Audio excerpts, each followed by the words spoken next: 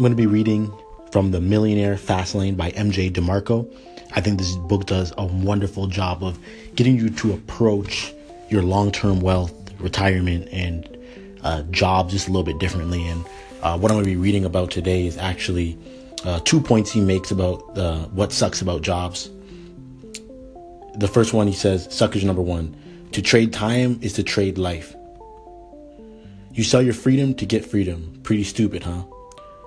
Jobs suck because they ravenously consume time. At a job, time trade is central to how you make money. A job is basis for that horrific 5-for-2 exchange. But let me translate that word, time, differently. Life. In a job, you sell your life for money. If you work, you get paid. If you don't work, you don't get paid. Who officiated this blood-sucking marriage? And then his suckage number 3 is no control.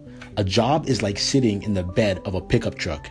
You're exposed to the harsh elements while the driver of the truck sits comfortably in the driver's seat. And if the ride gets rough, you get jacked around, or worse, tossed overboard. There's no control sitting in the back of a pickup truck. And to have this strategy at the heart of your financial plan is asinine. If you don't control your income, you don't control your financial plan. If you don't control your financial plan, you do not control your freedom. Whew. You know, the purpose of reading that, I realize that most people probably listening to this have a job. I have a job right now. But here's the reality. I always approach it remembering that it's not the end game. It's not the end play. And the reason why this is so important to remember is because that factor of control, I think, is so important. How he talked about sitting in the back of the pickup truck. I had never thought of that before.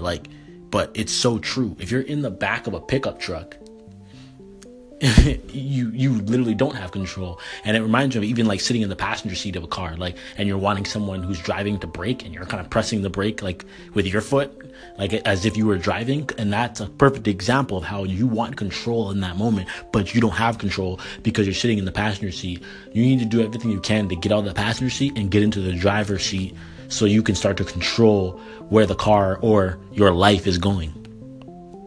And then the exchange of time is a tough one too, because a lot of people think that we've just been subjected to believe that's normal. You go to school from 8 o'clock to 5 to 8 o'clock to 3 o'clock or 4 o'clock or whatever, and it's preparing you to be able to do like a 9 to 5 or an 8 to 5 or whatever the case is.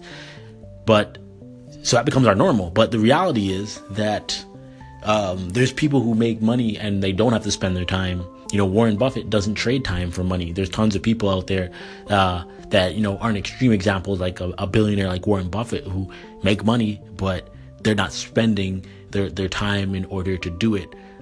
They're building platforms like this here, like this app here, Anchor, and using time as a leverage to make money long term, so that no matter where they are or what they're doing, they still have the possibility of generating more income and building their assets. So I encourage you to just keep thinking about that for your own life. It doesn't mean you have to go quit your job tomorrow, but there's always something you can do and start building now that's going to leverage your time so that you can have more of it to live life doing the things that you really want to do. And at the end of the day, that's what true happiness really is going to bring you, the freedom to do what you want to do when you want to do it.